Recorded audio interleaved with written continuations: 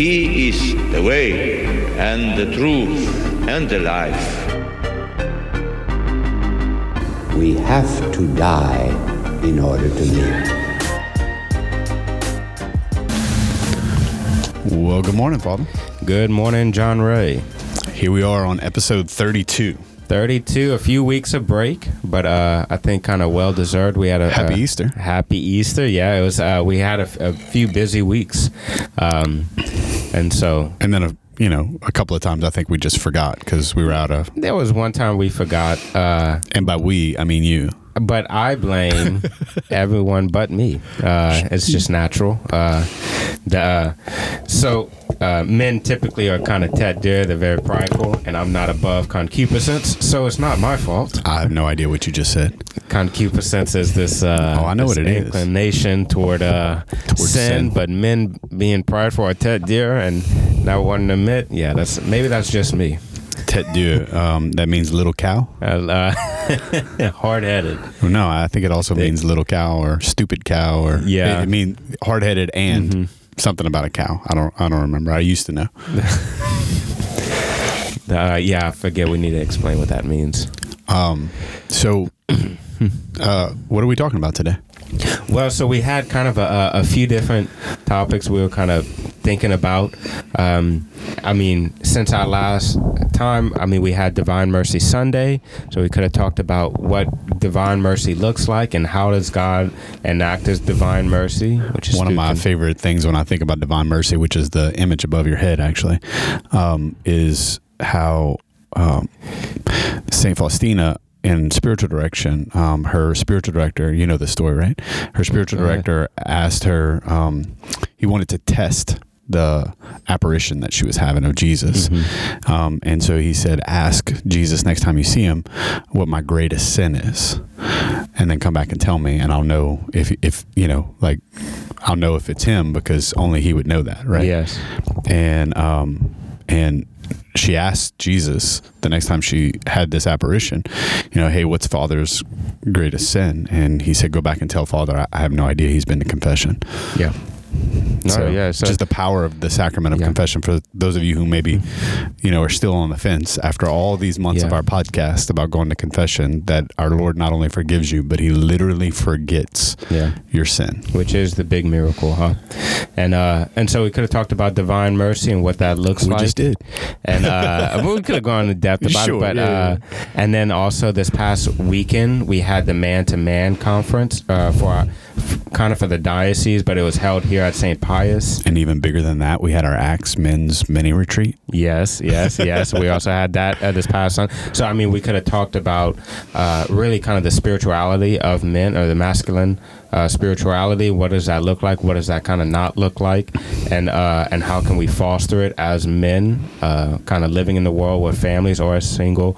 And we could have talked about this past Sunday, the readings. I kind of talked about the role of the Holy Father, the Pope, and why do we have a Pope? So we could have went down the road of what is the church hierarchy? Like, what's the different roles of the church hierarchy, and what does that look like, especially in regards to teaching or governance? I think Matthew 16, right? Huh? Matthew 16, you are Peter, and on this rock I build my church. Yes. And so, and we could have went into a few of the different weeds along with that. Like it says, the Pope can speak infallibly.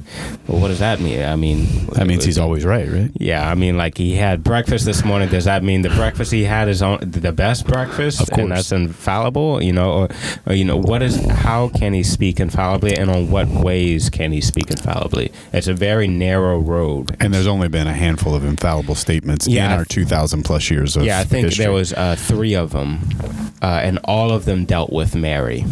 right? And 2,000 years, the Pope has spoken. So when he sits on the chair, Peter, and makes a proclamation about matters of faith and morals. Yeah. And so the way that most people think of this infallibility is not the only way the Pope can speak infallibly, but the way that most people think about it, that's only happened 3 times in history. Mm-hmm. Where the Pope ex cathedra by his own authority and spoken saying this is true.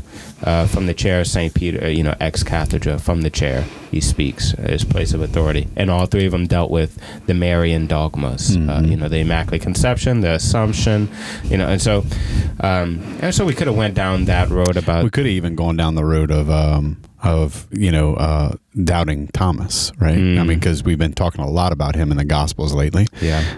Father Brady said something I thought that really struck me, and we kind of unpacked that a little bit at our mini retreat, was that, Jesus immediately gave Thomas what he needed for faith. Like, I've never thought about it like that before. Like, Thomas said, I need to see the holes in his hands and stick my hand in his side. And then the next time Jesus shows up, he's like, here you go, Thomas. And how the implications of that for our faith, or when we doubt, right? When we need something to increase our faith, all we got to do is ask the Lord, and he's going to be there to give it to us. Yeah. And so all these things we could have talked about. Yeah, now people are on their chairs like, okay, so what in the world are y'all going to talk about? There's a big thing going on in the Supreme Court right now. Monday evening. And I think we talked about this right after you got back from the Right to Life March, because you said that this year was going to be the last year we would have the Right to Life March, and it looks like that may actually be a thing. Yeah, so let's preface it with that. I went to the March for Life, and God's honest truth, this is something I didn't know, but when I went to the March for Life, people were saying left and right, pray to God, this is the last, and this might very well be the last March for Life we ever have in this country. And the March for Life that's had in January in opposition of Roe versus Wade will now be turned into a march of celebration in June. And I was like, wow, is it really, are they really? And then I started looking into it, and the decision to overturn Roe versus Wade. Wait, say that again? Roe versus Wade. There we go. The decision to overturn Roe versus Wade. Yes. I got a few phone calls about this yesterday. Yeah. And it's, the decision to overturn it will be made in the end of June by the Supreme Court, which right now the Supreme Court is mostly pro-life. And so the decision, we're expecting is that it will be overturned, and it will no longer be a blanket statement for the country, but it will kick the individual laws to the states, and a majority of the states will be pro-life, which is where it should have been to begin with.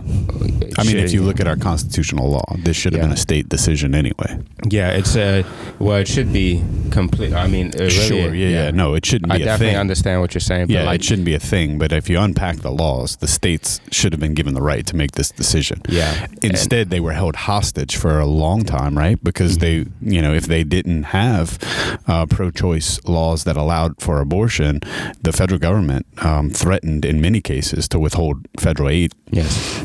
And so the decision will be kicked back if Roe versus Wade is turned over. Then the decision of abortion will be kicked to the states. And a lot of states have what we call trigger laws, which is if this decision is made effective immediately, abortion will be illegal. And which definitely upholds the Constitution, because the Constitution protects the sanctity of each human person, and especially the most vulnerable, which is the fetus. I was talking to one of our volunteers whose wife is pregnant. Well, I was talking to both of them actually, and just within the last couple of weeks, they had their ultrasound, their 8-week ultrasound, and the 8-week ultrasound is where you get to hear the heartbeat, which is pretty cool. Yeah. No, that's where a lot of final decisions are made. Like if parents can hear that heartbeat, I mean, absolutely life-changing. I'm sure, as every parent knows. Cried for all 4 of them. Yeah. I mean, of my own, right? Yeah, it's absolutely life-giving, life-changing, truly a gift from God. The greatest gift God can give a couple is children. So tell me about this draft. Like, we're in a draft form. What does that mean? I really haven't been paying attention. I don't watch the news. Yeah, so this draft... So with the Supreme Court, every decision that they make, it takes months of decision-making, of debating, and internal, conversation with it.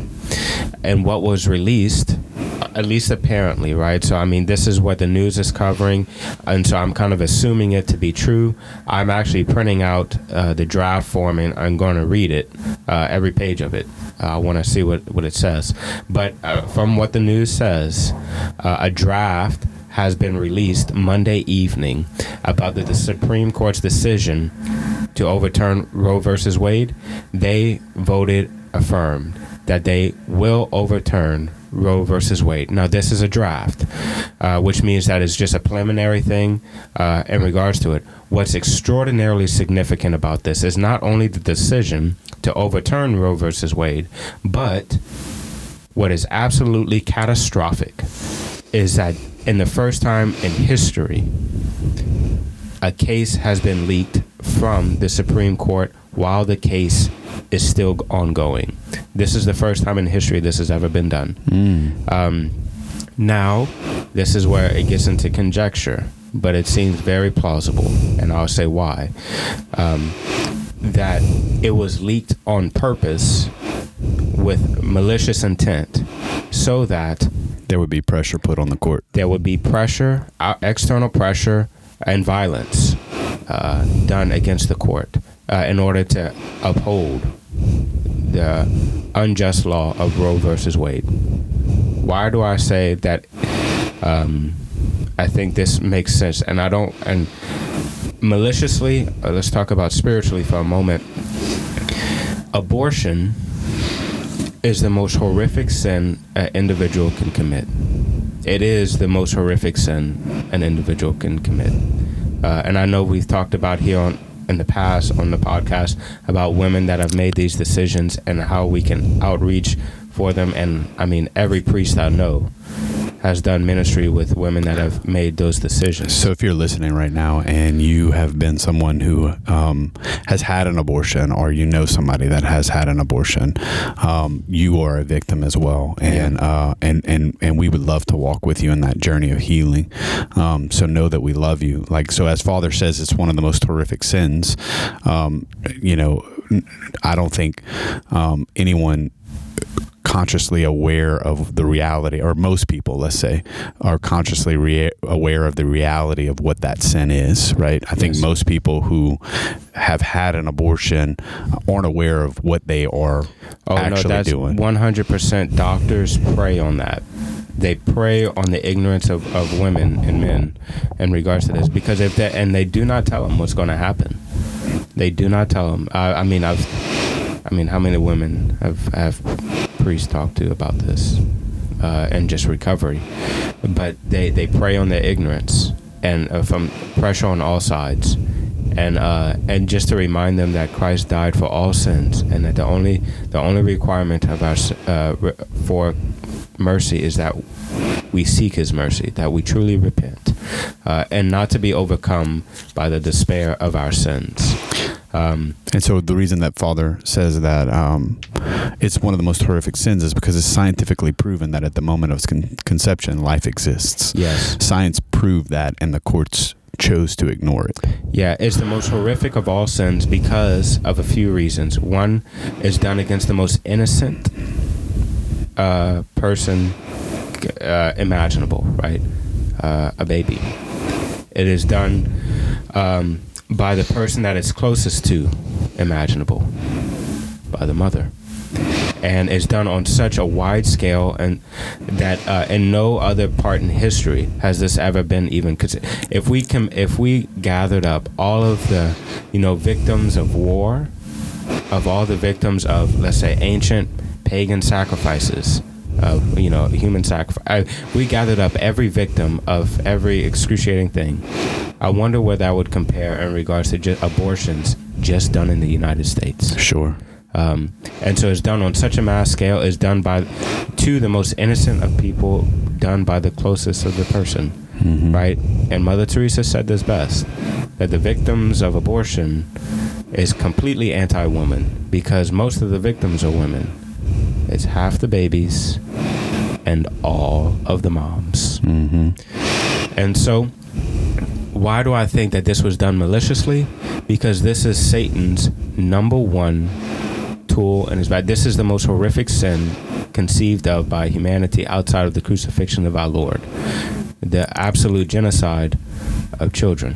Father Sibley used to describe it as the sacrament of the culture of death. Yes, and that's a perfect way to put it. I preached that in one of my morning homilies this past week, that Satan, the way that Satan works, and we've never talked about demonology or angelology, but the overall principle of Satan is that everything he does is in complete opposite and mockery of God, right? And so one example from that is that the greatest sacrament of the Catholic Church is the Eucharist.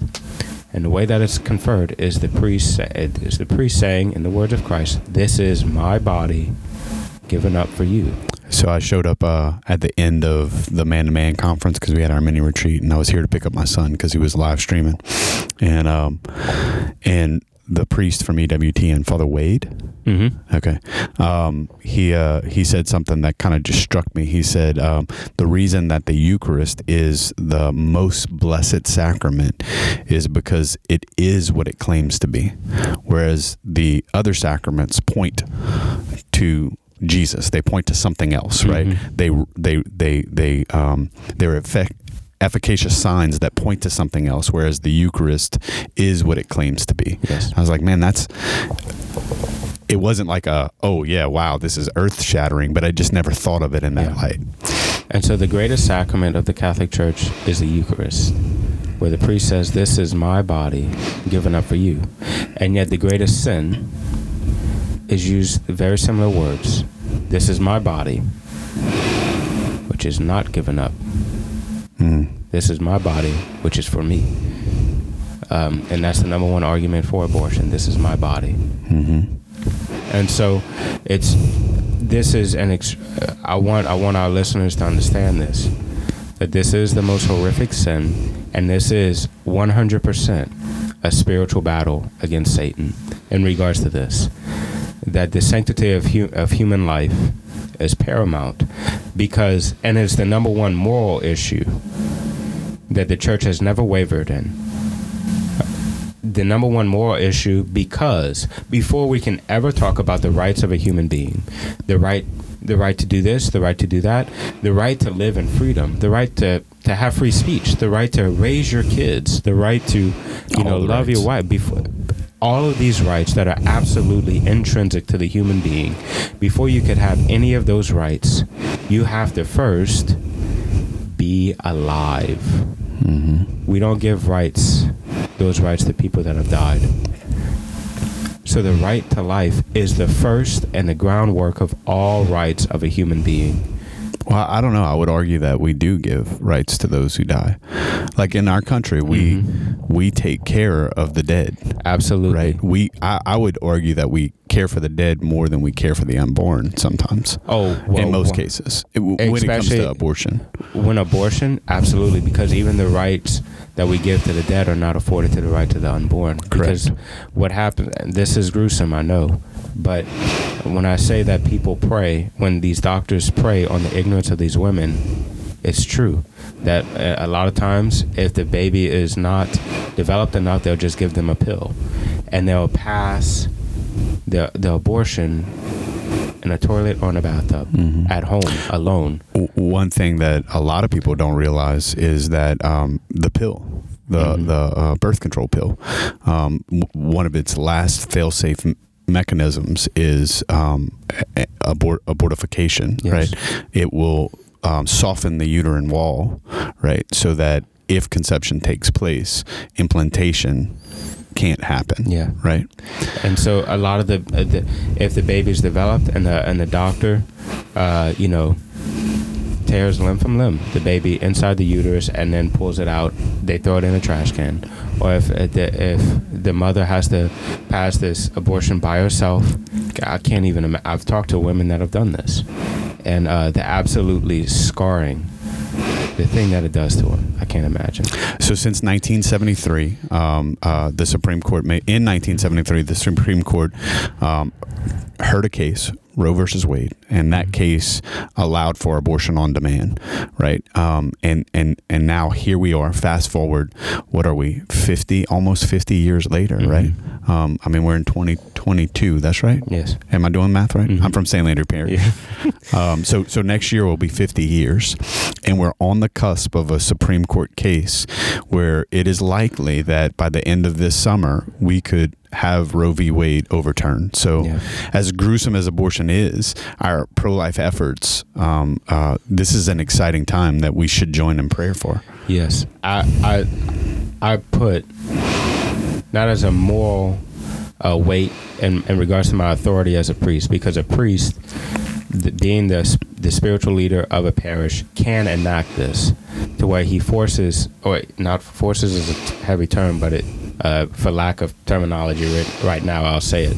A priest does have the right to implement a moral weight upon his parishioners to do something, right? So fasting or prayer, the priest does have the authority to enact that on his parishioners. And I didn't do this, but to pray every day for our Supreme Court, because to uphold this decision will be paramount. This is the number one issue in regards to morality in the entire world. And people will say, man, I can't, abortion needs to end. I can't believe it's lasted this long. Why does God allow this? And I'll be honest with you, I'm actually very surprised that God didn't smite the United States down much longer because of these sins. In fact, God smote nations for much less than this in the Old Testament, and the New Covenant too. It's such horrific sins. And so to pray a rosary every day for this, because the strength that's going to be needed by our Supreme Court, because this leaked information about for the first time in history of our nation, in order to change the opinions of the Supreme Court for this, was done maliciously, or at least because of the spiritual side of things. I say this. Sure. It was done maliciously, so that there can be public outcry, public pressure, rioting, all these violence, to protect violence. Because if a mother could kill her child, it's nothing for someone else to kill someone else. So violence to protect violence. That's what they're looking for. So let's join in prayer. If you're listening to this, let's join in prayer over the next months and weeks for our Supreme Court, and just that the Holy Spirit will continue to guide them, and that they have the steadfast strength to be led, right? Yes. In truth. And I brought this up in a homily, and I've never done this before, because usually I just talk about people that have passed away, right? Because we are dead, because we know everything about them, But there's a person. If I encourage you to learn about the pro-life movement or the pro-life arguments and discussion, and the best way, if you buy a book by a guy named Trent Horn. Persuasive Pro-Life is the title. Persuasive Pro-Life by Trent Horn. Or if you don't like to read, that's a shame. But just go on YouTube and type in Trent Horn Pro-Life, and just start watching video. Why are we pro-life? What's the best arguments for pro-life? What are the oppositions they're bringing to the table in regards to pro-life, and how do we answer that? Learn about this, because it is a heated discussion, and the worst way to go into a heated discussion is not knowing a thing about it. Sure. So learn about it, and I believe Trent Horn, a guy from Catholic Answers, is probably the best voice in regards to this, especially in regards to arguments, and just keeping a level head and understanding the issues at hand. So learn why we're pro-life, I think is what Father's saying, and let's join together in prayer. And then the last thing to wrap up I would like to say is when this decision, when Roe v. Wade is overturned and it's kicked back to the states, a lot of states are going to become pro-life states, which is great. And as a pro-life people, that doesn't mean that unwanted pregnancies are going to go away, right? And so as Catholics and as pro-life Catholics, we're going to have to step into that gap, right? There are going to be mothers who are going to need us to put our money where our mouth is, and to really be present to them, for decades we have prayed for this moment, right? Yes. And now it's time for us to step up in a way that we've never had to step up before, or many of us haven't had the opportunity to step up. And really, like, if we're pro-life, let's come to the table and be pro-life, and let's take care of these babies. John Paul II said it best: "The dignity of every woman is the duty of every man." Mm-hmm. So let us pray. We look forward to seeing y'all this weekend. I think that brings us to a close, right? Yes. We look forward to seeing y'all this weekend. We hope and pray that y'all have a great rest of your week. Let us join together in prayer this week. Fasting, rosaries, however you pray. Mm-hmm. But let's lift up the Supreme Court in this time. Absolutely. Y'all have a great rest of your week, and we'll see you at Mass this weekend. God bless. God bless.